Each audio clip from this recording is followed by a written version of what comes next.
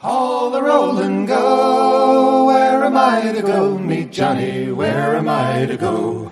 For I'm a young and a sailor lad, and where am I to go?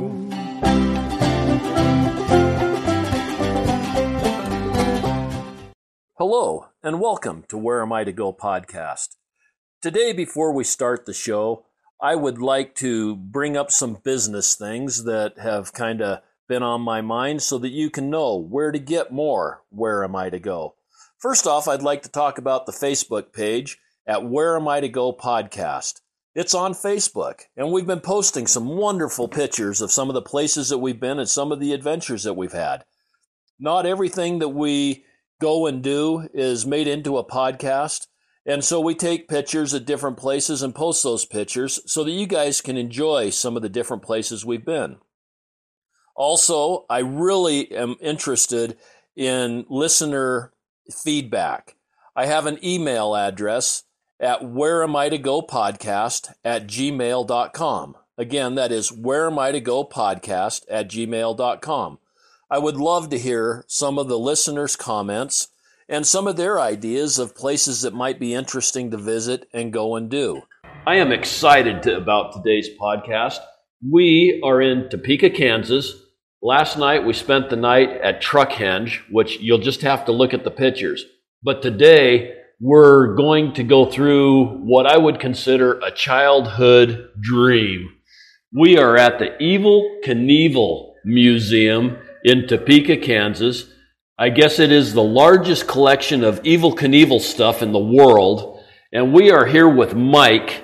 He is the owner of a Harley-Davidson dealership. They have some beautiful bikes here, and the Evel Knievel Museum. That, to me, is the attraction. Hey, Mike, how are you doing? Great. Fun to have you guys here today. Oh, we're hoping that this is, from the little bit I've seen, this is going to be a blast. Yeah, we're going to have fun. We are. Yes. Tell us a little bit about your dealership. Well, we're a long-time Harley dealership. My grandfather purchased it in 1949, but his story actually goes back to 1926 when he got into the Harley-Davidson business. So we've been in, our family's been in it over 90 years. In 49, he purchased it here in Topeka, and so I'm third generation. One of the things that we do is we embrace our history. So the name of our dealership is Historic Harley-Davidson. We're one of the top 10 family-owned dealerships as far as length of time for a family to own a Harley-Davidson dealership. Wow. So with that history, one of the things we kind of focus on and differentiate from other Harley dealers is we do restorations. Okay. So we, like right now in the dealership, we have about 6 restorations going for people all over the country, from Florida, Michigan, North Dakota, Colorado, New Orleans, Louisiana. So there's people that send their bikes here to have them done. So that's kind of this kind of starts to tell the story of why the Evel Knievel Museum is here. So we years ago we did a job for Rock and Roll legend Jerry Lee Lewis. Okay. So they found out about us, and Harley had given him a bike in 1958. He'd kept it that long, but wow. It had gone into disrepair. So they had somebody start working on it to bring it back, and they disassembled the bike and kind of quit. Well, they called us, and we drove to Memphis and got to meet the killer, and went into his garage to get his bike, and we found it in sacks, buckets, boxes, drawers. So Bruce Zimmerman and I, my right-hand man, we went through everything, and we gathered it all up. Took us a couple hours to find everything. We brought it back here, put it together. Took us a while, but brought it back to museum quality. Got it back to Jerry Lee. He was thrilled. Their family was thrilled. He put it in his living room. And the family made a decision to sell it through Mecum Auctions. Okay. And this was about 5 years ago. Mecum, they advertised it and publicized it a lot. and put it on the auction block. They started the auction. Halfway through, they stopped and brought Jerry Lee out, and he played Great Balls of Fire. And then they started the auction back up again, and the bike went for $385,000. Holy smokes. So it was a top 20 bike of all time at that point for auctions. So we were pretty proud of the fact that we brought it from buckets, rusted parts, to a $385,000 bike. Well, the story then goes to another year or two later, and the family called back and they said, hey, we have this business contact. His name is Lathan McKay, and he's the world's leading collector of Evel Knievel items. So and that perked me up because I've always been in this business, and I'm a kid of the 70s, and so I'm listening close, and they said, hey, he just purchased Evel's Mack truck, his 1974 Mack truck, semi and trailer. Oh, wow. And they've taken it to a place in New Jersey to have it restored. And the people in New Jersey have looked at it for a year and haven't touched it, and he's frustrated. And we know you guys are in the restoration business, so do you know anybody that does Mack truck restorations? And I just kind of blurted out, we do Mack truck restorations. And never, that's your forte, right? Yeah. That's what you've always done is Mack truck restoration? So I went and told Bruce that we... well, actually, they said, you do? And I said, well, yeah, we can do this, no problem. And they said, well, great, you guys did a great job on the bike, we'll hire you. And then I went and told Bruce what I'd done, and he said I was crazy and maybe called me some names, and because honestly, neither one of us had ever been in a Mack truck. So, but we took the job knowing that, it's just it's a restoration, and it's all this kind of the same, it's just bigger. And then, we can't take credit for what happened completely ourselves, but we hired and brought in people from all over Topeka that were experts. Actually, at the end of the restoration, there had been over 90 different people and businesses that had a hand in putting this truck together, which we'll see here in the museum. So It went from really bad shape to an absolute, museum piece. And it's kind of the core of our museum, but also the reason why the Evel Knievel Museum ended up here in Topeka, because we got that job, we got to know Lathan. He didn't have any ideas of exactly what he was going to do with everything. And then along the process of working on the truck, we just said, hey, where's the Evel Knievel Museum at? We ought to just build a museum, and there isn't one. We're like, well, why not? Let's just build it right here in the middle of the U.S. So we contacted the family. They'd always wanted a museum. They just didn't ever see it being in Topeka, Kansas. But once they saw what we had done on the truck, we kind of gained some credibility with them, and they believed in us and let us go for it. And here we are. So wow. That's why it's here. Well, that's cool. Now, is the Knievel family still in Butte, Montana? Parts of the family are in Butte, and parts are in Las Vegas. So, okay. Yeah. I know that at one point in time they had some sort of something in Butte, Montana, because I'd travel through Montana and I'd always go, I need to go to the Evel Knievel Museum, and then all of a sudden it just wasn't there anymore. Yeah, there was maybe a little bit of things in Butte, and his grave is there. There are things to see in Butte, but they don't really embrace it as a city. No, they're more into the Irish thing. Yeah, that's true. So St. Patrick's Day in Butte, Montana, I hear, is absolutely wild. Well, I have not ever gone. But they also had Evel Knievel Days for many years, and just a couple of years ago they stopped having it. But so that was a big festival every year too. So in that regard, they did embrace it. We did get some calls from people from Butte after we opened up here, and they said, "Why the heck is this in Kansas, not in Butte, Montana?" And I just said, "I don't live in Butte." Yeah, exactly. So that's why it's in Topeka. That's the reason I grew up in Portland, Oregon. My parents didn't live in Wyoming, so that's right. That's right. That's right. So you guys want to go in and check it out? Oh yeah. Do we want to go in? Yeah, let's go. Boy, that's kind of a risky question there. Thank you. Heck yes. Now, as we're coming down this first hall after we stop at the entrance desk. By the way, how much is the entrance to this? It's $15. For active military, veterans, and seniors, it's 12. Okay. And then kids is 7, but younger kids, it's free. So. Okay. Yeah. And so as we're walking down this wall, you've got all of his records and different things that Evel Knievel said on a great big banner. It's kind of like a wallpaper, except it looks more like a canvas. It's a 40-foot banner, and yeah, it just kind of has some different pieces of Evel's history. Like you said, some of his records.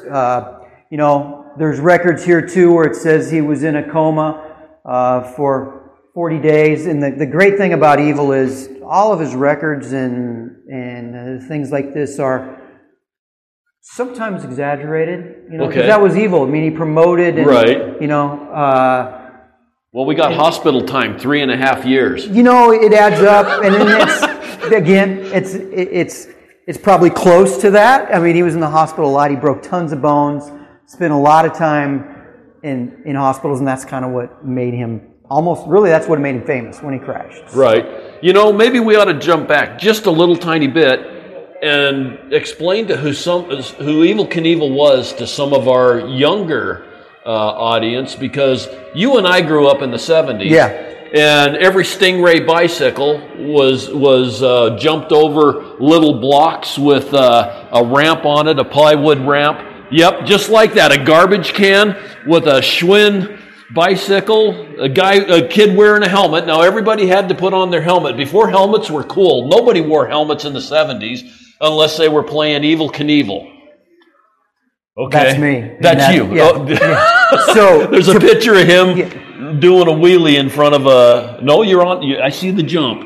Yep. He was doing a jump in front of a car Stingray bicycle. On a Stingray bicycle. Yeah, which is what all kids did. And then we have a wall here too. To your point of kids from all over the country from the 70s that were jumping their bicycles, mainly Stingray Schwinns. What they were doing, they were emulating Evel Knievel. And in the 1970s, really... So did you ever jump one of your friends? Oh, obviously. Everybody always did that. You put your friends in front of the ramp and jump them, There's so much of that. You have to wonder what the emergency room people thought every time that a kid came in with a broken arm. So Evel Knievel again. Yeah, we collect newspaper articles, and there's many articles about how Evel was such a bad influence on kids because the kids were going in there with broken arms. But people love to tell us stories too when they come to the museum about, I broke my arm, and it's a great story, so it all ends well. So Evel, the reason he was so popular, he was really there were guys that jumped motorcycles before Evel Knievel. But nobody really did it on the scale or the promotion level that Evel did it. Right. He was the first guy that really figured out how to promote himself and went big and just kind of saw no boundaries as far as what he could accomplish. And he did it. But sometimes he crashed. But what made him so popular was even when he crashed, he didn't quit. Right. Oh yeah. He came back. And they weren't minor little crashes. They weren't minor crashes. He died of natural causes, didn't he? Yeah. Nothing related to crashing. How in the world do you take the crashes? I've seen the crashes because I was a kid. I mean, jumping 15 buses or 20 buses and not hitting the ramp on the other side and just being a heap of bones. Yeah, we'll see those jumps when we go through the museum here. But that's what made him a legend. And plus, he had a really cool name. He did. Do you know how he got his name? And we can talk about that. Let's do that. So, the start of our museum here kind of tells the story from where he's a kid in Butte, Montana, and he grew up. Butte's a mining town, rough town. Back in the day, it was. Let's move down just a little bit because the speaker here in the back is going to interfere with us a little bit. Okay, we're good. So, Evel, as a young kid, he was kind of a troublemaker, and ran around Butte and got in trouble. He rode a motorcycle, got thrown in jail one night for doing something, and there was another guy in Butte, Knaufel. So the jailer had these two guys, Knievel kid and the Knaufel kid, in the jail, And he said, it's going to be a heck of a night. I got Awful Knaawful in here and Evil Knievel. And really, his name's Bobby Knievel, or Robert Knievel. Okay. So That's funny. kind of thought that sounded cool, just like you said. It's just such a cool name. So he kept it. And with that name, he changed it from EVIL to EVEL, so Okay. it's not Right. evil. Right. And went from there. So, yeah, the name has meant a lot to his career. So, I got to tell another story, too, here, Okay. because you see this board back here. It says the connection to Topeka. And we explained why the museum's in Topeka. But I had a lady walk into my office right after we had announced that the museum was going to be here, and she brought me a picture of Evil and her mom from the 1970s. And I thought, well, that's nice, and she's like, I blew it up for you. You can put it in your museum. I'm like, thank you, appreciate it. I don't know where we're going to put it, but so I started asking questions. She said, well, we were family friends. And I said, well, tell me more. And she said, well, my uncle, his name was George, and he grew up just right south of Topeka. And George, as a kid, would take his dad's and his uncle's car at night and run the gravel roads, and kind of would steal him and cause trouble. And one night he crashed the car, rolled it, so they sent George off to military school. Well, George came back from military school, and now his sister lived in Topeka. Okay. So he's walking around Topeka looking for a job, and walks by this machine shop, Shorty's Meinholz Machine Shop. It's still here in Topeka. This is in the 1930s. Okay. Wow. So he walks in and Shorty says, well, I don't have a job for you, George, but I work on race cars. And if you want to help me, you can just come in and help at night. Well, he did, and they went to the races, and as the story has it, one of the drivers didn't show up for the race. So they put George in the car, and George won the race and started a racing career. A few years later, he got misidentified as because of the sponsor on the car, and the reporter thought his name was Joey. So they went on and called him Joey from then on. Well, Joey went on in his career and raced at the Indianapolis 500 5 times. Really? He was the first driver to wear a seatbelt there. So he's kind of a groundbreaker. And then went on to, after his racing career, and started a thrill show called the Joey Chitwood Thrill Shows. Okay. Many of your listeners are going to know who the Joey Chitwood Thrill Shows were, because it was very popular through the 50s, 60s, and 70s. Well, the Joey Chitwood Thrill Shows went to Butte, Montana in the 50s. And there was a kid there, Bobby Knievel, and he saw this show. And on that day, he said, that's what I want to do. Wow. So Joey Chitwood was Evil Knievel's Mentor. inspiration. Yeah. And he's from Topeka. Well, cool. Yeah, so we were like, gives me goosebumps still when I tell that story, because it was like, well, maybe there's a connection here, and there's a reason why it's in Topeka, because if it wasn't for this Topekan, Joey Chitwood, there would be no Evil Knievel. Right. So there we go. Great how things fall. Yeah, it just was by chance. So And then on these walls, you've got a video down here about Chitwood. Yep. I was looking at that a little bit earlier, and then you've got some of his early beginnings, some pictures and stuff in Butte, Montana.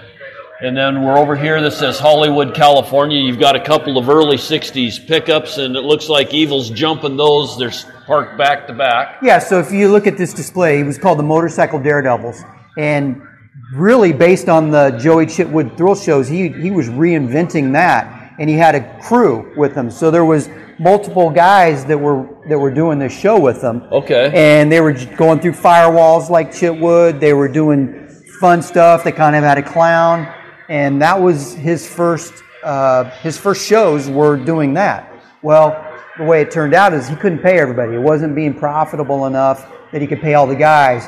So he went off on his own and just kind of kept the same thing. He was actually wearing yellow and black back then, Okay. as you see in these pictures. So that was his style pre the red, white, and blue. Okay. So the early beginnings of Evel Knievel, he wore yellow and black leathers. And this was what you're looking at here is a display that's actually a little bit before the Daredevils. One of his careers that he was trying to get put together as a young guy was he went in partners on a Honda shop. Okay. In the the mid 60s. And to promote the shop out of Parade, he was doing wheelies. Okay. And this is a display here showing of the same model bike, the Honda. A 1966 Honda CL305 Scrambler. Which a lot of visitors are going to know because it was a popular bike back in that day. Right. Well, he's wheeling that, and we've got a picture of him, the only picture from that day. But what he also did that day was he got his buddy, and Ray Gunn was his name, and he dressed him up as a veterinarian. Okay. Wasn't a veterinarian, but they put on this show, and they said he was there to watch the animals, which was some rattlesnakes and a tethered mountain lion. Oh. So Evel's going to jump a tethered mountain lion and a box of rattlesnakes for this crowd to promote his Honda shop. Okay. So he made the jump, but came up a little short and hit the rattlesnake box and broke it open, and the rattlesnakes went everywhere, and the crowd went crazy, and the press jumped all over it, and it was a big deal, and he saw how much interest it brought, and really that was the moment that he actually did his first stunt for people in the show and basically launched his career, and then he came up with the idea of the Daredevils based off of what he had seen as a kid from Joey Chitwood. So that is awesome. Yeah, and you've got a box with a rattlesnake in it. Yeah, Yep. We tell the kids it's live, but that snake won't bite. So he went on and started jumping himself, and this was Ascot Park in Los Angeles. J.C. Agajanian was the promoter, a famous racing IndyCar owner and racetrack owner of a legendary track in Southern California. Well, he brought Evel in, and he did several jumps there, but his first jump was the first time he was on ABC Wild World of Sports, which is what's playing right here. And that's Howard Cosell is commentating it? Wasn't he the world? Howard did. He was, and Howard did several of his jumps, but not this one. Okay. Well, he did the jump that day. He was still in these yellow and black leathers back in that time, and people had never seen anybody do this. He jumped cars, ramp to ramp, and he was really the first guy that did it on a major scale. So from the picture here, it looks like he's jumping 6 cars? Yeah, it's about 6 cars. Yeah. And they're parked like in a parking lot. He's jumping side to side, not front to back. Right, is a practice jump. He actually jumped 13 cars for the jump when he did what he did there. So okay. Yep. Wow. So that really launched his career. He was on Wild World Sports, national TV. Yeah. And I mean, that was before ESPN and all of that stuff. Back in the 60s and 70s, Wide World of Sports was the big one. That was it. I mean, if you're going to watch sports on TV, that's where you saw it. Right, and you had to schedule your time to watch it, too, because you didn't have a DVR or even a videotape. No, it was Sunday night at 6 o'clock. If you were going to watch the Wide World of Sports, you were going to watch it then. Come in from outside and sit down. So people scheduled their time around that. Well, he's in 67, after that jump, that's when he decided to go with the red, white, and blue. And he changed his leathers.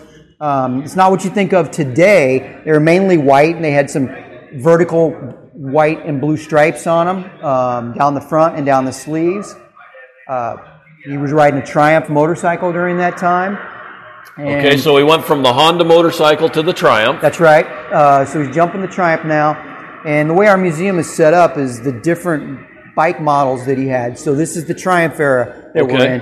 And what we have here rotating is a Triumph. It's a 67 650, and it's a exact replica, same year and model as the bike that he rode during that time.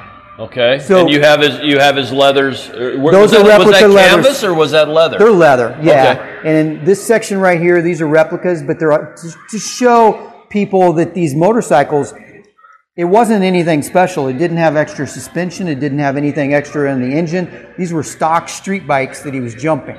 And, you know... And let's emphasize that. You know, I mean, these kids nowadays, they're able to do all these terrific stunts that probably outdoes a lot of the things that Evel Knievel did. No question. But they've got monoshocks, and they've got these suspension systems that are just phenomenal. This bike has the double shock in the back. Like you said, it's just a street bike. So there's not a lot of those guys that would want to jump this bike or would even do it. Would even consider it. They don't consider it.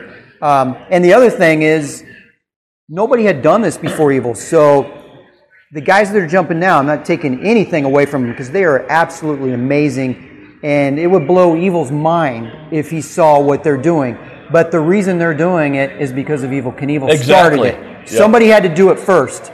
And the guy that jumps and tries it first, the guy that did the back flip first or the two flips first, those guys are, you know, they're groundbreakers. Right. And Evel was the number one guy for all of these guys. So, but the reason I would assume that he wrecked as much as what he did is his landings weren't soft, easy landings. They were all brutal because of you don't have the shock travel or anything else in these bikes. He was on the wheel as soon as he hit just bottomed out his shocks immediately.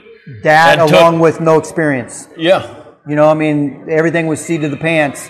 It wasn't anybody being able to show how they did it. Right. You know, so as we're standing here, we're looking at Caesar's Palace, which was probably one of the most famous crashes of his career. And really, you know, he'd been on Wild World of Sports before that, but Caesar's crash got so much attention that it really launched him into Linda's oohing and awing over here. She's watching the crash. Yeah, he came up short on that ramp, didn't he? Just a little bit, but to your point, the suspension couldn't absorb it. Right. So that's really what the problem was. And he tumbled and crashed, and as you can see here on he had a concussion, he had a broken pelvis, he had a fractured hip, he had a broken femur, a broken wrist, and 2 broken ankles. Wow. It was a bad crash. That's a hard hit. It's a hard hit. So most people, that would be the end of their career. And what year was that crash? It was 1967. Okay. Yep. So I remember coming in and watching that one. That one, I think. Well, you did, but ABC, he went to them and said, "Hey, will you film this show?" And they said, "You know, we're not interested, but you know, if you film it, you know, we'll look at it afterwards and see if we want to do anything with it." So he hired actually John Derrick and Linda Evans, and people might know those names from Linda Evans was on Dynasty, and John Derrick was actually later married to Bo Derek. Okay. So that's who actually filmed what we're seeing here. Oh, really? And they provided the footage to ABC, and they went on to run it a lot after that. They kind of missed the boat and didn't take it when Evel offered it to them.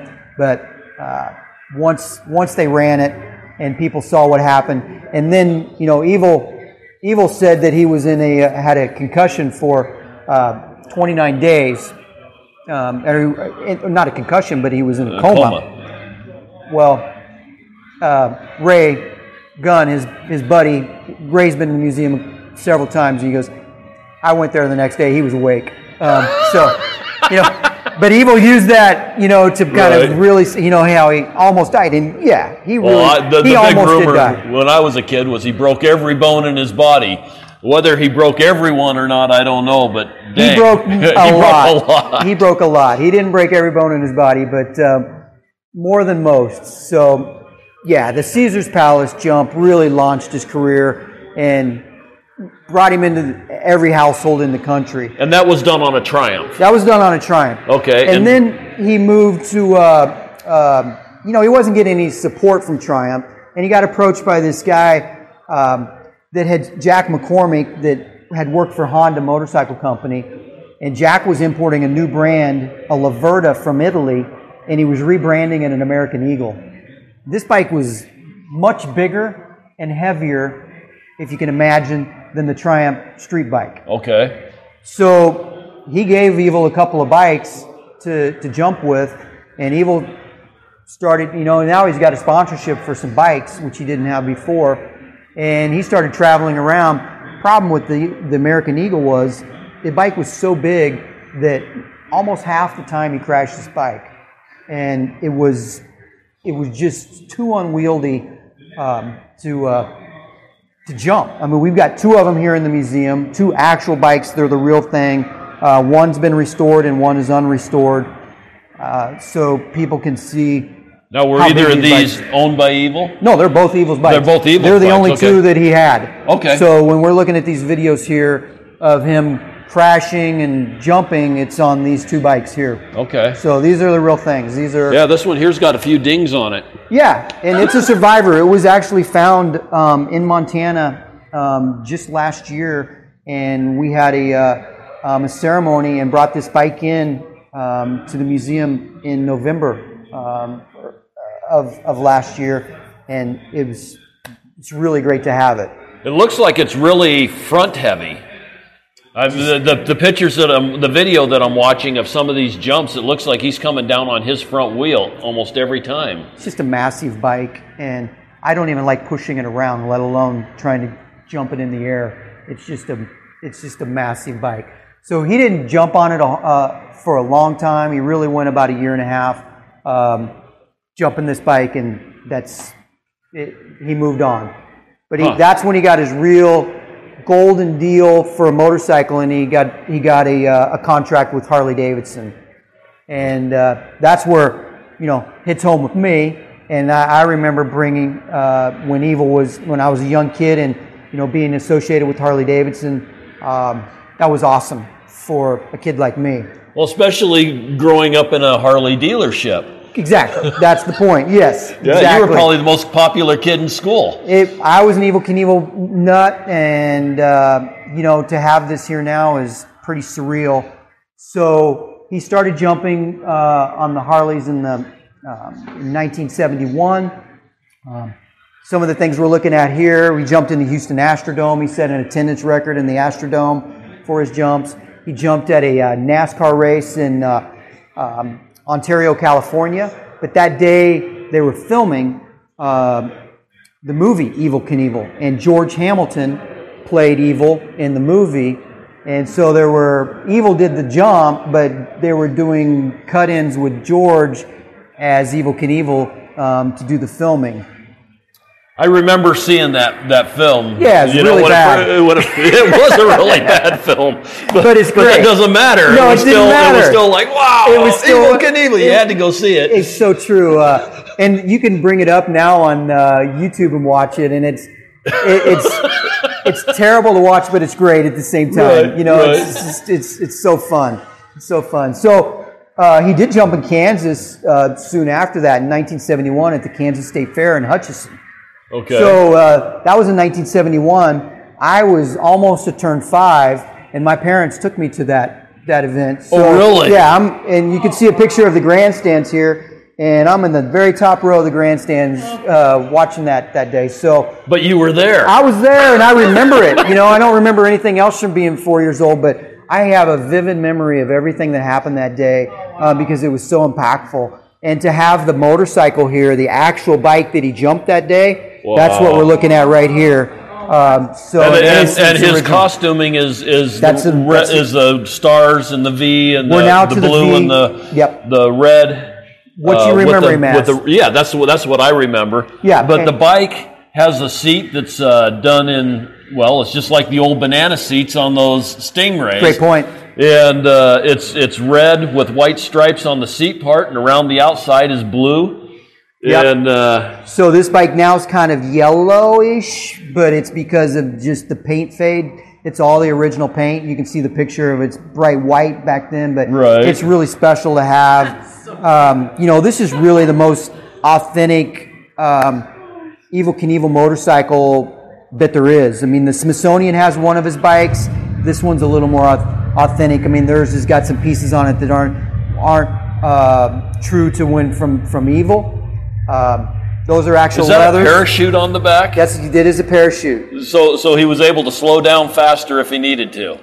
It wasn't really for that. It was more for show. Okay. Yeah. Okay. But that's what he kind of that's the way he framed it. Right. You know, that was the narrative. And you see, everybody asks why there's 2 clutch levers on this bike. Right. Motorcycles just have one on the left handlebar, where there's 2 here, and that extra lever is to activate the parachute. So what he would do is, after the jump, he would pull the parachute just for show, and there's the parachute right behind you there in that display. And it was one of his sponsors was Olympia Beer, and it was a big Olympia Beer parachute. So it was the way he was promoting. Again, people who didn't do the promotion like this and have sponsors, and he was really the first guy to really. Okay, now I need to ask you a personal question. Have you rode that bike? No, we haven't. You got a big smile on your face. No, we haven't. We have ridden a couple of the bikes in here. We've ridden the American Eagle. But this one's just a little bit too... You've sat on it. We sat on it. Yeah, I have to admit that. It's pretty crazy just to even see it. Yeah. It's awesome. It's an awesome piece. Probably one of our favorite pieces here. This area, we got some crew jackets. We got more jumps. It's kind of a second. And the crew jackets have the Olympia Beer label on them. He's always promoting his sponsors. Everybody does that now. Right. Oh yeah. He was the first. So we go into another era of the Harley Davidson. This was the first bike we looked at was the cast iron XR750. This is the aluminum alloy XR750. So it was the next iteration of what Harley was producing. It was lighter, faster, and actually a better jump bike for Evil. He actually, the first time he jumped it, he over jumped his ramp because it went so much better.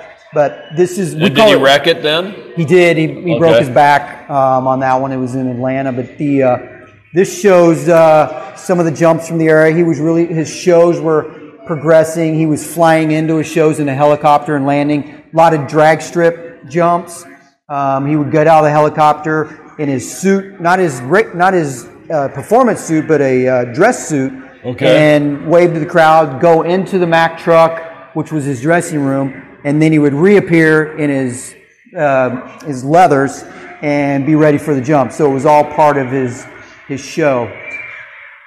So this bike, we call it the LA bike because he jumped it in the Los Angeles Coliseum. And this was 1972 era? Or? 1973 was when he started jumping with this later bike here. So... And you've got some really cool pictures, but I'm interested in this one here, his jet bike. The helicopter jet engine was purchased from drag racer E.J. Potter. So he made a 3-wheel bike with a jet engine on it, and it was part of his show to... at the event, things would happen before the jump, and one of the things that would happen was he'd bring out this jet bike and run it up and down in front of the ramp, and pretty crazy, really loud. I remember hearing about it, but I don't think I've ever seen a picture of it. Yeah. That's one piece that is still out there in existence. And when did he start wearing the cape? I see the cape in one of these pictures. Was that about 1973 that he added the cape? He did add the cape, and who wears a cape? You got to be a superhero. That's right. But Evel Knievel was a superhero. He really was. Let's get real here. Real life superhero. So his career went on. He actually jumped at Wembley Stadium in England. This was in 75. So we're looking at the motorcycle jumps here. We're going to get to the Snake River jump, was in 1974. Okay. But these are all the motorcycles. So we're looking at another version of the XR750 here, and this is the actual tank and tail from the Wembley jump. It's a bit dinged up, but that jump that day, when he went over there, Wembley Stadium holds 90,000 people. And when he showed up in England, they had sold 3,000 tickets. So that's all? That's all.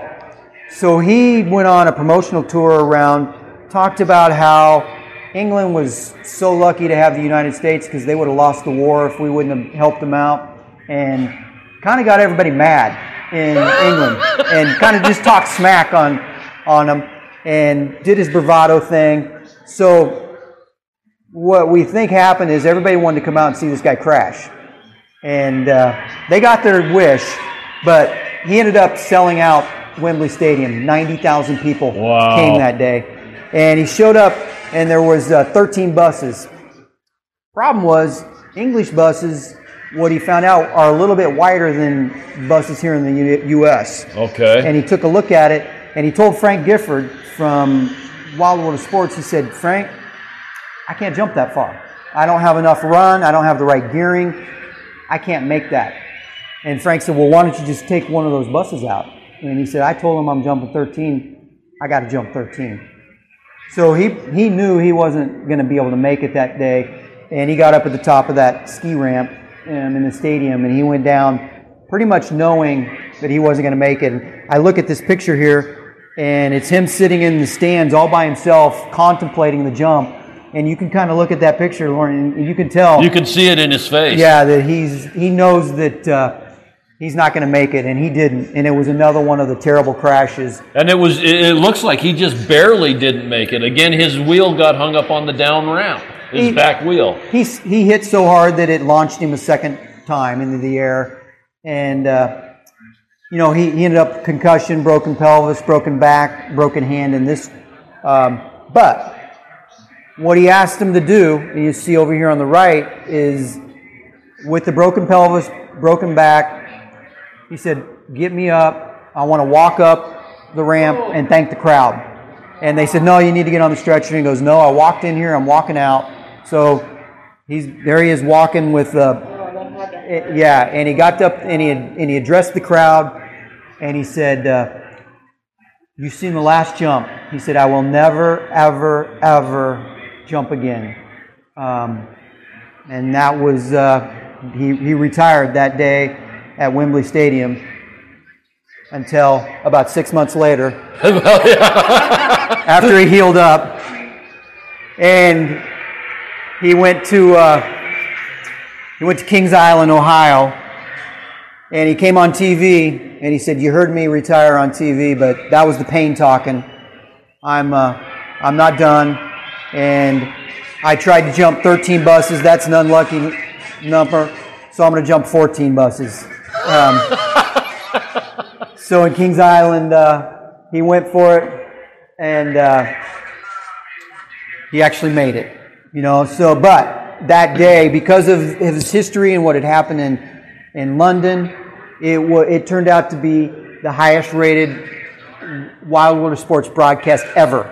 Wow. And it still holds the record. Still holds the record. Yeah. So everybody stopped what they were doing. Again, it wasn't videotaped or DVR'd or anything. Went in their house. I think I remember watching it. You probably were one of them because everybody did. Everybody did. And sat down as a family and watched him. Unfortunately, mine was probably still in black and white. It probably was. Probably was. I don't remember when we got a color TV, but yeah. So what you'll see here too is some of the video from that day, and his son Robbie performed with him. At the time, Robbie was 13 years old, and we've got his leathers and his kids from the leathers from that day. And it was really kind of the start of Robbie's career, which they went on to try to launch, years later. So. And he set a lot of records himself. Robbie actually jumped more times than Evil, and he did set a lot of records. The difference was, as we spoke earlier, Robbie used more of a dirt bike with the lighter suspension, and so it wasn't exactly the same, but Robbie did incredible jumps. He learned from the master. I mean, all the mistakes. If Evil couldn't pass on all of his mistakes and learning curves by that time, Robbie wasn't a real smart guy. So I'm hoping he did. Robbie pushed the limit, and he had some absolutely terrible crashes as well. But that's part of the life of being a daredevil stuntman. If you don't crash a little bit, nobody's interested. That's right. That's right. So you got to be able to get back up from it. So this was at the end of his career, the late 70s. He jumped at the Kingdome in Washington, indoor record, 7 buses, but didn't do a really great jump. He wasn't real proud of it. He even said, I didn't do real good today, but he made it, kind of nosed it over onto the front wheel. Jaws was a big movie, And when we look at this too, a lot of people remember when Fonzie went to jump the sharks on the Happy Days. Okay, yeah. So that was kind of conceived by Evil, what he had done. In 77, he jumped 13 sharks in Chicago. Well, Evil at that time, he had crashed so many times. He was doing a little bit more practicing before the jumps. And during the day before the jump that evening, which the evening jump was a CBS live, what they called the Evil and the Death Defiers, and it was going to be a live special on CBS. He crashed in warm-ups during the day with no crowd there. Broke both of his arms, hit a cameraman, hurt the cameraman. So they didn't tell the crowd. The crowd went ahead and came and filled the stadium. You can see in the bottom picture down there. Right. Well, Evil's in the hospital with 2 broken arms, and it came to the point for Evil to jump, and no Evel Knievel, and they said, sorry folks, he's not here. He crashed earlier. We're going to show you the video from the crash. People were not happy. Oh, I'll bet. Yeah. So he's in the hospital, and he gets a lot of fan mail in the hospital. And our hypothesis is they didn't give him all the fan mail because there was not a lot of friendly fan mail. So there was, we actually acquired 300 unopened fan mail, which is in this display here. Oh, really? From that day that were sent to Evil for, into the hospital. This is really interesting to look at because you can tell, like this one here, there's a picture of a, that's his Snake River jump. But it looks like it was drawn by somebody, maybe in the 5th grade, 6th grade? So we contacted Joey Martinelli, and that's who's on here. And we found him on Facebook, and he had an Evel Knievel background on his Facebook. Still. So we knew it was him. And we showed him the picture, and he said, no, that's not me. I didn't do that. And we're like, no, it has to be you. And we sent the letter along with it, and he says, oh my gosh, that's my dad's handwriting. He was so young, he didn't remember that he had done it, but Evel was his hero. And I said, well, your picture's up in the museum. And so his mind was blown. Yeah, and you can see a lot of other ones here that are addressed by, here's one that's Evel Knievel, Chicago, Illinois, and Evel Knievel's picture is, he's got a drawn in pen picture of Evel Knievel going up the ramp on the front of the envelope. It's awesome. So this is just so cool. We opened up every one of them and read them, and it was so much fun. They were all 40 years old. Yeah. Never been opened. Time capsules. They were time capsules. There was a lot of pictures of kids with their school pictures. You remember the little pictures that you had? And they put it in there, and Get Well, and there were class that had done, the whole class had done letters to Evel, and they put it in. But there was a lot too that were like, weren't happy about the, showing up and not being there. So it was a mix of Get Well and Go to Hell. Yeah. Exactly.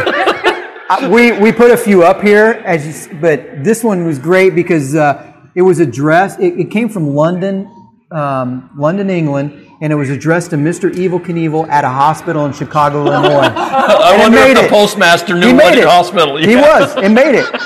That's why it's here. That's so cool. They didn't even have an address on it, but it said Evel Knievel at a hospital, and they got it to him. So that whole case is full of great stories, and oh man, a few of that them. had to have been an interesting afternoon awesome. or week or whatever it took great. to read it. It was great. So this is kind of the end of his career. After that, he kind of fell out of favor with the public, and he was kind of done. So they kind of tried to transition Robbie into Evel Knievel 2. And this is when they went on the world tour, and Robbie and Evel were jumping together. So we're looking at some leathers here from Robbie and Evel from that time. We're also looking at some helmets that's the shark jump helmet there. Something else I kind of want to bring up. These are your road bike full face helmets. Right. They're not your motocross with the chin guard that goes way on out and stuff. But at the beginning, when we first came in here, the helmets were not full-faced helmets. They weren't. They were just regular helmets. His first helmet at that Ascot jump on Wildwood Sports was the first time he wore a full-face helmet, and it was yellow. Right. And I remember the full-faced helmets were the ones that you really wanted as a kid. You did. I mean, you know, the other ones were all readily available, but the full-faced ones, it was like you'd fight over those. And that's because Evil made him popular. He did. You know, that's a big reason why. And it's a good thing he did. I mean, he did. You know, he was all about safety, and he was always about an advocate for wearing a helmet. So this display here shows all of his jumps, and he jumped actually over 170 times.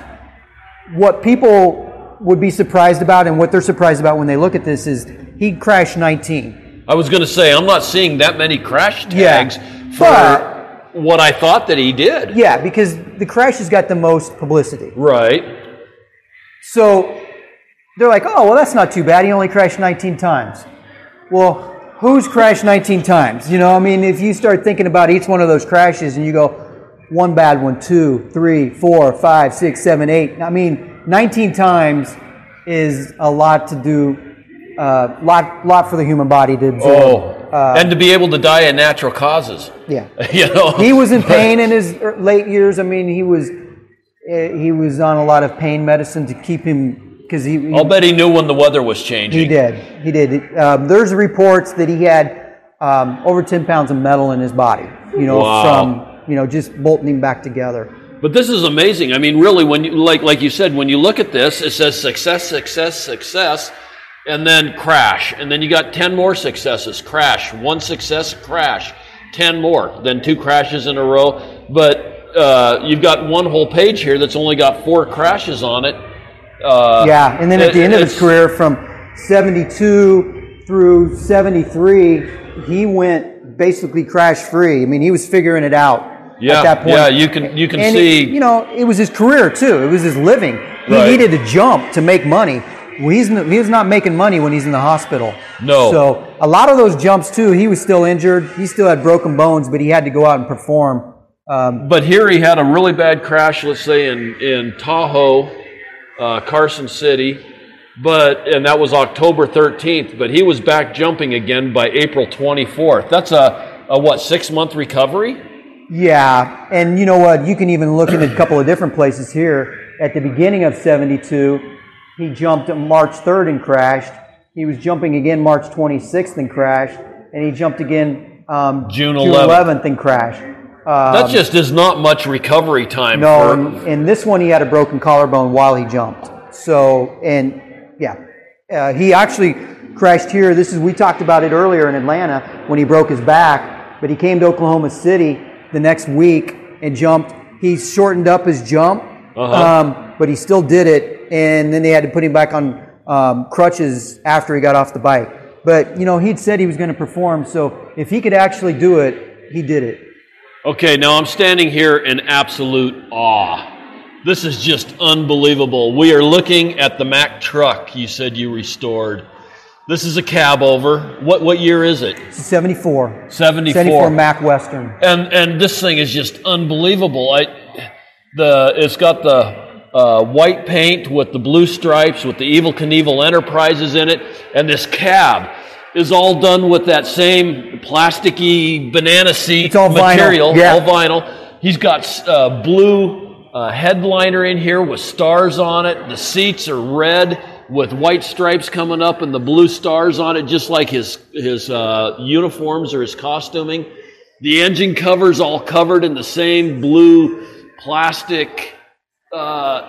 This is just unbelievable. This is so cool. It is unbelievable. If you would have seen it in the, and we'll see some pictures here of the condition we got it in. When you look in this cab with the pictures we got, you could see more sky than metal. This thing was so rusted out. Oh, man. So it was complete. Every single nut and bolt on this whole truck had to be redone, and we took it down to the bare frame and the engine block and started over. And even the controls you see on the dash, every single thing was redone. Some cool features about this truck, which were unique, and Mack built a kind of a custom version of this for him. It was an automatic. and there was nobody that had automatics, and they did it for him because he had been injured, and it was hard for him to run the clutch. So when they would stop this truck at truck stops, all the truckers were all envious when they saw that he had an automatic Mack from that era. That was unique. This is just so cool. It is shiny. I mean, the chrome underneath and the chrome stacks. And then you redid all the interior. He's got the, what is it, this 20-foot living quarters? What do you call it? Coach. Yeah, the coach. And this was basically his dressing room. So we've had guys from NASCAR and NHRA come in here that have haulers like this now. You know, right. They haul semis, but with living quarters. But they are like, Evils was the first. Nobody had even thought about putting living quarters in a semi. It was the first one, and it set the standard for what you see now as normal. And right. Again, Evil led the way. So, yeah. And it's just bright red with the blue and white stripes. And, I mean, this is just such a, your eye just goes boom. It's pretty awesome. It's awesome to have it here. In the trailer that he pulled behind, the coach, that's where he hauled his motorcycles and the ramps. So what you're looking at there, Lauren, is the ramps, and all the way back to that first jump in Wild World of Sports, Caesars, Wembley, he only used one set of ramps. It's those ramps right there the whole time. And they were made out of plywood and massive lumber with big. No, there wasn't plywood. Oh, okay. These took extra large forklifts to move them around. Because they're so heavy. And did he use a runway that was wood also, or did he come onto the ramp just from gravel, or? It depended on what he's jumping. He would jump from the ground, a lot of drag strips, so he was on the pavement. But if he was jumping buses, for instance, he used the same ramps. So they had to elevate the ramp up to the height of the bus as opposed to a car. Okay. So if they elevated the ramp up, that meant they had to elevate the run up. So at Wembley Stadium, when he jumped the buses, you'll see he's on a plywood raised run up. Yeah. Same with Kings Island. So he couldn't do it from the ground because he's using the same ramps, and they would run him right into the middle of the truck or the bus. So they had to raise the ramp up and raise his runway up. So that's why he was... Okay, because I saw what looked like... Yeah. Yeah. Yep. Wow. So we're coming around the corner here. There's a 20-minute documentary of the restoration of the Big Red, the Mack truck. It's called Big Red. Okay. And I'm gonna when we get through here, I'm gonna come take a look at some of this video stuff because this is just so cool. And because we're audio... we just got to describe, and we will have some pictures on the Facebook page. I wish everybody could see it. This is just... Yeah. So, hopefully you can put some pictures up. I tell you, we've hauled this around... Let me... Hey, Linda, did you get pictures of the inside of the cab of this thing and some of that? You didn't? Okay, yeah. So Linda's my photographer. Yeah. I'm too busy talking to get all the good pictures, so I always have to steal them from her phone in order to put them on... So we have toured Big Red around. Oh, have you? Yeah. Mack Trucks came and saw about the time we were finishing this and paid a visit. Their executives flew in to see it because it's a big deal for their company. And they were very happy with what we had done. And they actually told us it's the nicest restoration they'd ever seen of a Mack truck. Well, they jumped on board, and we had two semis. And one each had a trailer, and we put the coach on one and the trailer on the other, and toured it around and went to some. We went to Sturgis, we went to NASCAR races, we went to truck shows, we went to Hollywood for the premiere of Johnny Knoxville's film called Being Evil, and the truck was at the premiere, so we got to go out and hang out with Knoxville and his crew. But what would happen when they're driving this down the highway is, obviously in one lane, and cars would be passing in the left lane.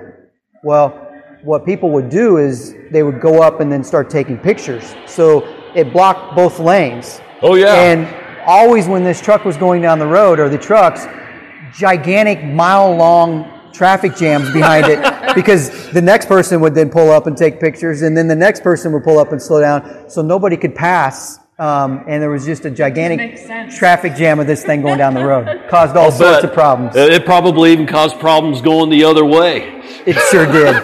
It sure did. Wow. And I think that was the same when Evil was running it back in the day, too. That is just, it is such a pretty truck. It's just unbelievable. Yeah. And then you've got a Evel Knievel. It's a trike that was, people are going to be familiar with the name of George Barris, and he was... okay. Yeah, he was a big collector in Reno, wasn't it? He was not a collector. He was a car builder, and he did cars like the Munsters. Okay, right. All of the Hollywood big cars, the Batmobile. Okay. He was the creator of that. Well, Toys, AMF Toys had a little 3-wheel Evel Knievel tricycle. Okay. And they hired him to build a full version replica of it with the Harley-Davidson Sportster. And that's what we're looking at here, is this, that AMF had commissioned Barris to build. Evel was really only around at one time, and he rode it on to the Sonny and Cher show. Okay. So that's what's playing there in the background, is he did a little skit with it, and that's the time that Evel was associated with it. You can, Linda's going to get some pictures here of the inside of the coach, but you can walk up some stairs and look in the coach, and you can see the bar there, dressing room's back here, there's a restroom in it. The bar was on a swivel. Okay. And he would swivel it out, and what was below it was a compartment where his safe was welded into the bottom of the frame of the coach. So that was where he put his cash. And he only jumped for cash. You know, he wasn't going to wait until afterwards and have somebody write him a check. You know, that wasn't going to fly. And he also requested it before he jumped, not after. Right. You know? So he would get the cash, put it in the safe. So we got the safe when we were restoring it. And we opened up, and there wasn't any cash left. Well, that's too bad. Yeah. So you can see where he hauled his motorcycles here in the back of the trailer. Right. And then these pictures, as we talked about, show the condition of the truck when we got it, and the work that had to be done. It was about 2 years worth of work to bring this thing back. You can see the inside. Well, it was all raining. I can say, Mike, is this is one heck of an awesome Mack truck restoration for somebody that's never done one. Well, and as I said before, we can't take full credit for it. There was a lot of guys that jumped in and helped. Chuck Stover, Todd Williams were my two main partners on it, and a lot of other people too. But we kind of were the main contractors on it, did a lot of the work ourselves. But it was a team effort. Gorgeous. It is absolutely gorgeous.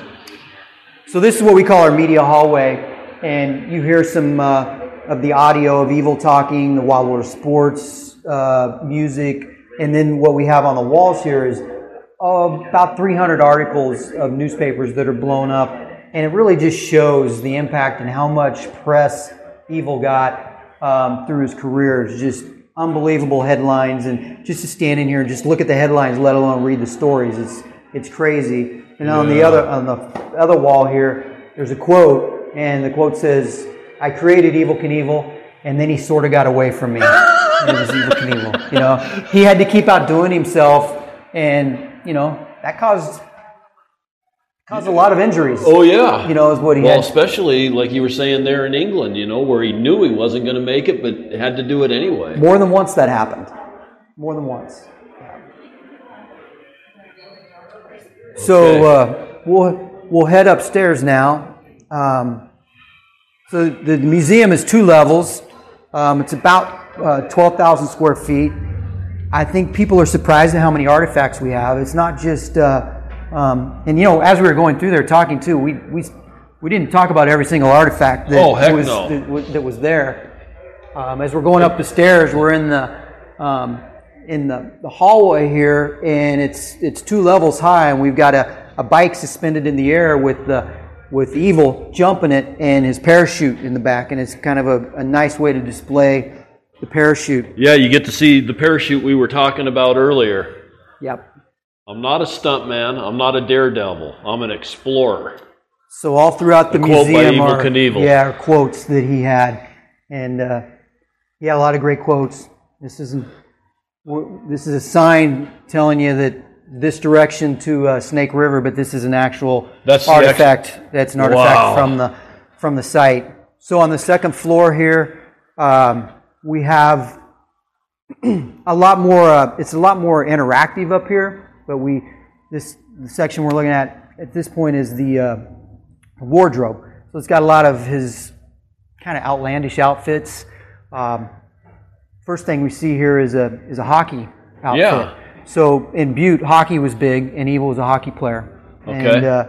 And this was a shirt, it says Knievel on the back, and we're playing on a little TV skit that he did with Donnie Marie. Yeah. And that's an old TV, too. Yeah. So, one that you... Now, this is before the day when you had a remote control. Remote control was walk up, turn the channel to one of the 5 or 6 channels that you had. Yeah, your remote control was your kid telling him to go up and get the... Well, I was a remote control. I never had a... By the time I had kids, there were remote controls. Yeah. So the hockey stick here, too, he had the hockey stick on the show. That's the actual one. So those are cool artifacts from the Donnie Marie show. And then it's just some of his suits. He played in a lot of golf. He was a big-time golfer. Played in a lot of celebrity golf tournaments.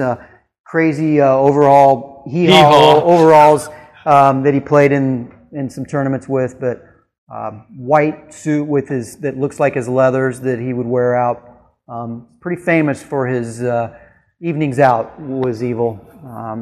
In this is kind of our high-end artifacts, and we're looking at a set of boxing gloves here. One of his good friends was Muhammad Ali. And you can read what it says on there. To Evil. Okay, To Evil with love, Muhammad Ali. Wow. Yeah, so it's pretty cool to have those. We've got his cane here. You've got a helmet that is all scratched up. So that helmet is not only just a scratched up helmet, that's the Caesar's Palace helmet. Okay. So last time that was worn was all those scratches were from the parking lot of Caesar's Palace, and there you go. It's an amazing piece. And then some jewelry. His actual jewelry, and then this helmet here is the Wembley Stadium helmet. So it is only those scratches are from the Wembley Stadium floor in London. And it says "Color me lucky" on the bottom. That was his catchphrase. Yeah, that was his catchphrase. This is an interactive piece here, so it's a touch screen, and when you touch it, Evil comes up on the screen here, and when I move my hand around, I'm moving a circle around on the screen, and it's exposing his bones. Now, isn't that cool? So when you come to he broke his back there, you see it 6 times. 6 times. So I can hit these hot spots, and he broke his back in Monroe, Washington, in Kent, Washington, Long Pond, Pennsylvania, Atlanta, Georgia, Wisconsin, and London. And then, if I choose, I can play the video of the crash. Yeah. Or I can look at, since this is the back, I can look at his x-rays. The actual x-rays. Yeah. So we have over 40 x-rays. So it's basically, it's a history of how Evil broke himself up. And you can also go over to one of these screens. You've got what, 3 touch screens here? Yeah, and these screens here, you pick a bone, and then you can look at the X-ray. Oh, all the screws and metal plates and wow. Yeah. So people find that interesting. We call it bad to the bones. Yeah. Cool. It is. All right, we'll work our way down here.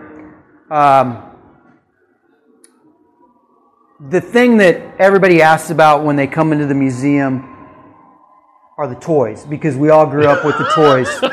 And there's the trike that we looked at downstairs that was in full size, full scale. And this here's a little pedal bike. That's the pedal bike that was made after. A lot of guys had and girls had the the bicycle back in the day, the Evel Knievel bicycle. People remember the pinball machine. I remember the pinball machine. Yeah, but the number one thing that everybody asks about and talks about is the Stunt Cycle toy. And that was the hottest selling toy of the 1970s. Frankly, if there was one thing that made Evel all of his money, most of his money, above and beyond the jumps, was this toy. Really? That's what he was getting $1 million royalty checks from Ideal on the toy. So he actually made more money from this than he did actually jumping motorcycles. You got the metal lunchbox, tons of puzzles. The costume, all of the other things that came off the stunt Evel toy. Knievel curtains and bedspreads and The Wheaties box. He was on the front of Wheaties. So there's a quote here. It says, "I was the first person to be a subject of a successful action figure and toy line." But the point of that is he, you know, there was Batman, there was Superman, right, Captain America, and they had figures. You know, he was the first actual person. But he was a real hero. He was a real person. He was the first actual living person that had a figure, an action figure. He started it. Wow. He started it. This is a fun thing. We thought it would be enjoyable for kids to plan a jump. So you can pick your outfit. You know, you can change what outfit you want. You can change your ramp angle. You can change how far you want to jump. And then these are all different bikes that Evel jumped over his career. Well, that's fun. And then you can jump buses, cars, fountains, police cars, and then you're ready for a jump. And what it'll do is you pick your speed, and then you see if you make it. Yep, and I did not make it. So you can try it. You get a couple. Well, you better tries. try it at 95 miles an hour this next time. You got to go. So did he have a speedometer on most of his bikes, or how did he judge his speed? See the pants. Because I mean, it was all pretty well planned out. He knew that he had to be going 75 miles an hour when he took off in order to make this jump and still hit the ramp on the downslope instead of missing the ramp altogether and over jumping or under jumping, didn't he? That's right. But it was all see the pants. He didn't have a speedometer. So a lot of the times Ray, his main crew guy, we talked to Ray about that, and Ray said, yeah, I was his speedometer. So Evel would do his speed runs, and Ray would stand there and he'd say, yeah, it looks about right. So they didn't have the science back then, you know. There wasn't the physics and to figure it all out. And a lot of times these jumps now, they go into that, and they figure out how far they need to go in the speed and the angle. Right.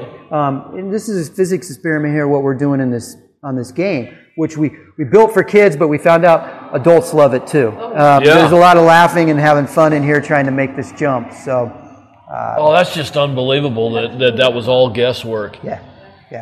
Because it's like we saw several of the pictures where he missed by only the back tire. Right. You know, but... 2 more miles an hour he would have had it. 2 more miles, 3 more and miles he's got an a hour. quote that says, the only thing I regret is not going a little faster on a few jumps. You know? Yeah, but then again, you said that when he changed over from the Honda, I think, to the Triumph, he started over jumping because it was so much lighter. He always had to deal with that too when he was jumping new bikes, so it kind of changed the whole scenario. Yeah, over jumping, you don't end up with the downslope, you just all boom. That's right. Oh, That's right. Man. Like we did, you know, I don't know how many times I thought my knees were going to break because I jumped my bicycle onto the flat ground. Exactly. Wasn't pretty, right? So this is kind of the attraction that people love the most, our interactive. And right now with COVID, we can't use it. But you get to sit on an actual XR750 bike like Evel's. The virtual reality goggles you put on, and you put on headphones. And you start this up, and we filmed a jump. We brought in a daredevil, Doug Danger from Massachusetts. He rode in an XR750, and he jumped 15 police cars in downtown Topeka. Okay. So that's what we're looking at here on this screen. But when you put the goggles on, it actually feels like you're jumping. The bike shakes.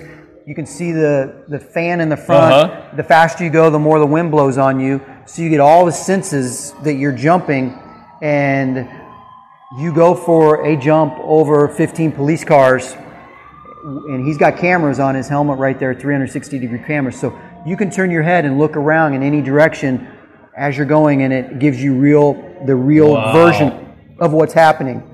So the reason we can't use it with COVID is we have to spot people because they'll fall off if we sometimes we have to hang on to them. If he crashes on this jump, do you have a little guy from the back room come out and beat you up with a baseball bat just so you get that feel too? That's the next version. We haven't got that far yet. But the fun thing in here is you hear people screaming. Sometimes you hear cuss words. It's really fun and laughing, and it's very realistic. Even Doug, the guy that did the jump, did it, and he said that's about what it feels like. So came out pretty well.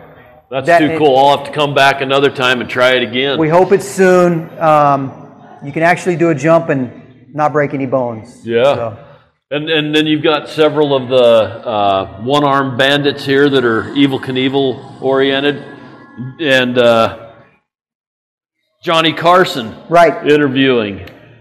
All 70s stuff. It just takes you back. It's what the museum does. It just takes you back to the 1970s, and he licensed everything he could. That's no doubt about it. So, is this the actual Snake River jump machine? This is an actual sky cycle. So what people didn't know, and what they kind of hid was there was two of these beasts. Okay. They made a test one and an actual one, and Evel wanted to test this jump before he did it because it was so sketchy. Let's go back and talk about this jump. Evel Knievel's already retired, but he's planning his next big event.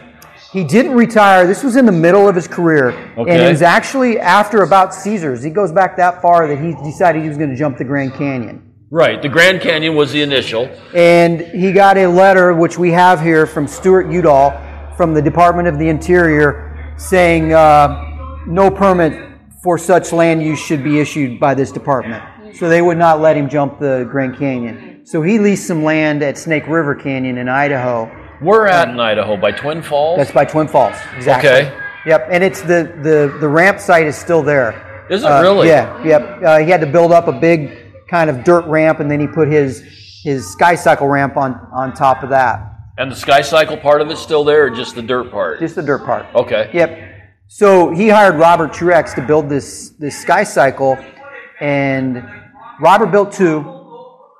They tested one early on, which was actually the first iteration of it, and they actually intentionally underpowered it so that it would go into the river, and the press was all there to see it, to make it look like this was a very dangerous thing. So that worked out great. And then the promoter said, if anybody sees a successful jump here, we're going to take about half the money we're going to pay you away. So they hit it, and they jumped with this rocket about a month before the actual jump, and they put a dummy in there, and this thing went up in the air and landed right in the river. So at that point, Evel was like pretty stressed that he wasn't going to live. Right. So the actual jump came around, same exact rocket, same thing happened. He ended up going into the river. Luckily he didn't go in all the way into the river, but he survived it. We say it was a success because he lived. Right. He actually made it across, but it was a super windy day, and they almost called it off, but it was live pay-per-view, huge crowd. There really wasn't any way to... Another one that he probably knew he wasn't going to make, but he was already too committed to not. So why don't you read the quote on the wall there that he says? When the countdown got down to 3, I said, God take care of me, here I come, and punched the fire button. Wow. Yeah. Yeah. Wow. Yep. And he made it. He lived. He didn't make it across. The rocket made it across, and then the wind blew it back. But is that what? Yeah. I remember watching. Yeah, the parachute actually came out as he was exiting the ramp. So It was premature. It was actually premature, and it was a technical failure. There's the parachute up on the wall there. Okay. And that kept him from making it. You know, I mean, it was lucky it didn't blow the parachute off because I really don't know how the parachute stayed on under the firing of it. It was a steam-powered rocket, which a lot of people don't know, but it was just... It was steam-powered? Yeah, it had a big tank in it, and they heated up the water to almost 600 degrees and basically just pulled the plug. And that's what he was powered by. So he was just along for the ride. It wasn't a jet or anything like that. I thought it was jet. Yeah, yep. Oh, wow. In fact, when we brought it in, the city was all in a tizzy because they wanted to make sure we had decommissioned it and there was no jet fuel in it. And I'm like, nope, it was powered by water, you know. So. And so this was the test one. Yep. Where did the actual the Knievels have the other one? The Knievels have it. Yep. And then the ramp here that we're looking at is the only last piece of the actual ramp that's in existence. So that's the actual ramp, and then you see the dirt below us here. We went to the site and brought back the dirt in buckets. So this is the actual dirt from Twin Falls or from Snake River. I'm going to have to go visit that site. I've got a niece and nephew that live there in Twin Falls. So, yeah, perfect. Yeah, so I'll have to go visit them. And you can hear in the background the video that's running in here, and it's just explaining the whole jump and everything that happened. Steam power. Steam powered. Wow. So one great story too from this event was when they were test fitting Evil about a week before. He was in the rocket, and he was being pretty cantankerous and pretty stressed about everything. And they put him in and strapped him in, and they found out that he could not unstrap himself with his suit the way it was strapped to him. So they quickly had another suit made in Los Angeles and flew his jet down there, brought this new suit back that strapped him in differently so that he could actually unlatch himself in case he needed to escape. Well, the event came around that day, and Evil, they did the whole pomp and circumstances. There was a band. They did the national anthem. It was on pay-per-view. They decided to go, make the jump, and they started fitting him down into it as they put him in to get ready to go, and the crew said, Evil, you put the wrong suit on. You put the old suit on. Uh-oh. And he said, too late now. I'm not going to go change my suit. So, had he gone into the river, there would have been no chance for him to unbuckle himself, and he would have surely drowned. But what actually happened was he went down into the canyon, and he landed about 10 feet from the water on the side bank. Otherwise, he would have drowned, and everybody would have stood there and watched the guy drown. That was just how lucky he was. There he goes. We're watching the video. I guess we're not going to see the whole jump. They're talking. They're talking, yeah. Wow. So this is just so cool.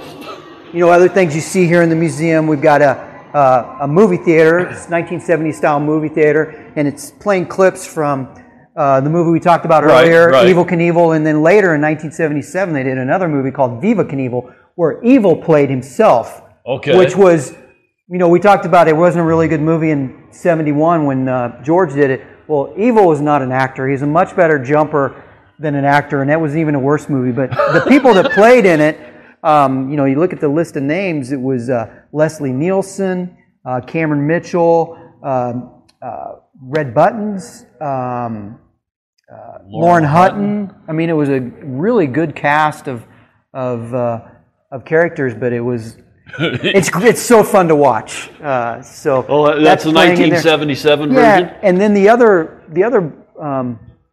movie that's playing in here was a TV pilot, and this is what's playing right now, and it was Sam Elliott played him as Evel Knievel in this TV pilot that never took off, but they had one airing. So people are surprised that Sam Elliott played Evel Knievel too. And then our last section here, we have an IndyCar, and we go back to talking about that first jump he did on Wild World Sports with J.C. Agajanian, who was an IndyCar owner. Okay. Well, they became friends, and in 1977, Evil jumped in on board with JC, and he sponsored this car.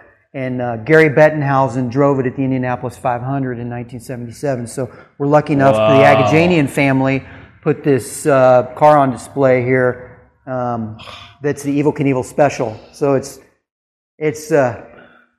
pretty sexy car, huh? This is just so awesome, the things that you guys have been able to acquire and put together. And people are surprised. And now we're looking at this Cadillac pickup. Yeah, which was completely custom made for Evel. A lot of people say, oh, it was a flower car because Cadillacs had these cars that for funerals where they'd put the flowers in the back. This is not a flower car. This is a custom-made Cadillac pickup. And what's the front end? This is a lot like a El Camino. It looks like an El Camino. It's a Cadillac El Camino, and the front part of it, they were using like Chevelles and some of that for the early El Caminos. This would have been what, a Cadillac Eldorado or something? I would say it was an Eldorado. Yep. I mean, this thing is just, it's so cool looking. It's got the extended tail lights like the Cadillac had with the small tailgate. Of course, there's a place to tie down your bike in the back. There is. And he actually put this in Big Red. And when they sent everything over on a boat to London, he drove this car around London, and this was part of his promotion tour when he was trying to get the tickets going. So this was the car he drove around, and there's video of him in this car in London. So wow. His daughter told us a cool story when she came through the museum. Tracy, she said when she was getting her driver's license, she drove it to the DMV and to take the driving test, and the person, the guy there that was giving the test said, "Did you just drive up in that car, before you got your license?" And she said, "Yeah, I did." And he's like, "Yeah, you passed." So gave her a driver's license there. Wow. So she was very happy to see this car. That guy's not real smart. I would have said, I need to go for a test drive with you. I mean, I think her dad may have been with him too, so that probably gave a little bit of help to getting past the test. So there's a couple more quotes. I was someone who the rest of the world could relate to, no matter how young or old. I took great pride in being different and of making a difference in this world, and I still do. And then another one by Matthew McConaughey. He's forever in flight now. He doesn't have to come back down. He doesn't have to land.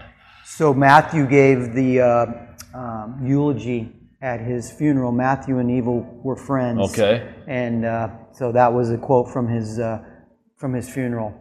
Wow. So the last pieces here is about the family, which you're reading about there, and then about Robbie's career.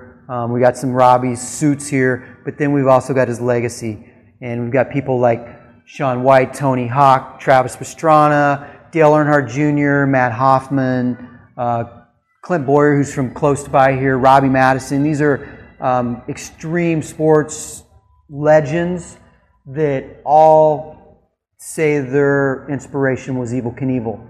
And really, if you look at it, he created a whole culture, a whole new sport with extreme sports. Yeah. And the X Games, I think a lot of people would say there might not have been an X Games without Evel Knievel, or these guys would have had careers because that's who inspired them.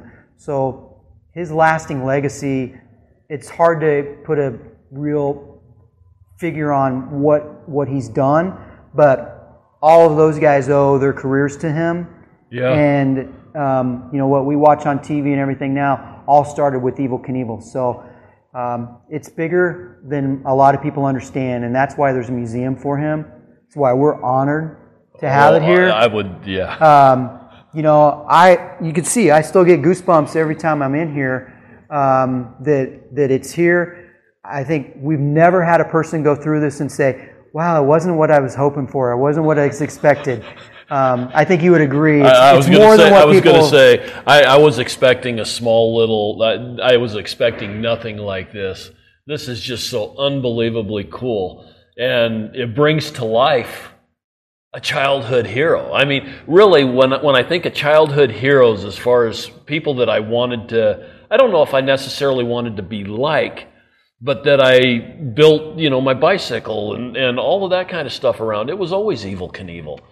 And, I don't know what his personal life really was like. I've heard that it was kind of a shambles in some ways. I don't know if that's true or not. No, it's true. It's been portrayed that way. It's true. And it's like a lot of celebrity figures that, you see one side and you see the other. And, what a life. That's a hard life for a family, a hard lifestyle. And Evel was not a perfect guy. He had a lot of faults. Doesn't take away from what he accomplished. And our museum is based on his accomplishments. Right. There's documentaries, books, and stories about his whole life that people can read. And, he was human. Right. There's no doubt about it. Wasn't a perfect guy. But what he did, how he inspired people in a true way, and inspired a whole generation, that was real. And there's no taking it away. Almost 2 generations. It's 2 generations, right. And there's no taking it away. And when people come to the museum, they can relive that. Yeah, and this is just absolutely awesome. Now, do you guys have a website? We do, evelknievelmuseum.com. Okay. Fun thing about the website, you can see some of the museum on there.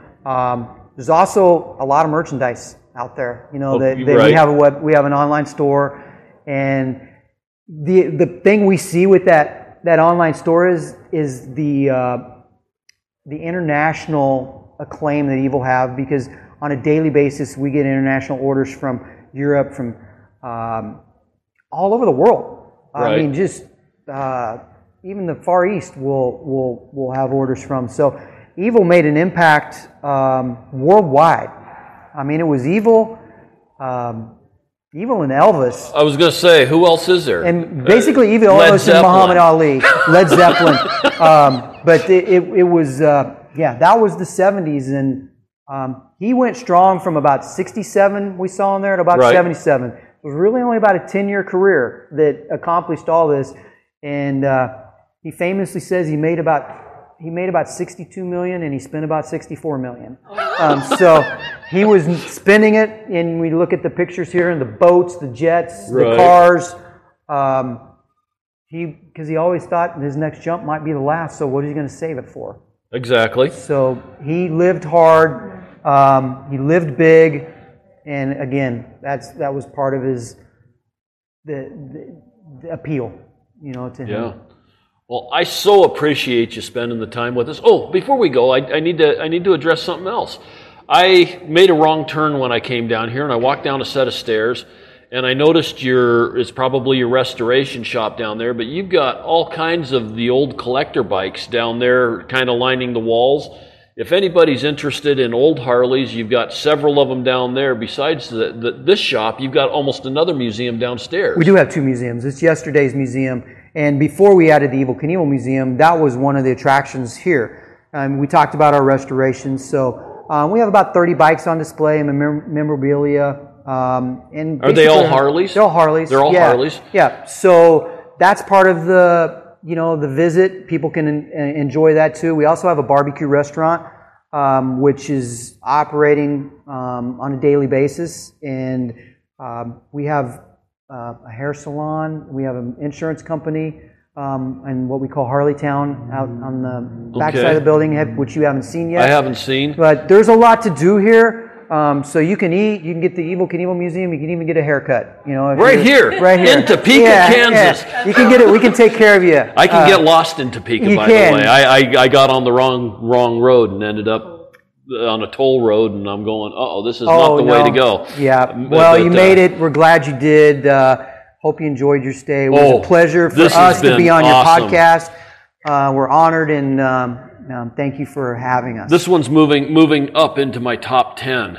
And I've been to a lot of museums. This one here is definitely one that if you're anywhere near Topeka, Kansas, you need to come, and you were born in the 60s, 70s, you need to be here and see this. This is just so unbelievable. I so appreciate your time, Mike. And I always finish out my podcast saying the world is full of wonders. People need to get out and explore, see what's out here. This is unbelievable. You need to be here. And everybody have an absolutely wonder-filled day. All the rolling go, where am I to go? Meet Johnny, where am I to go? For I'm a young and a sailor lad, and where am I to go?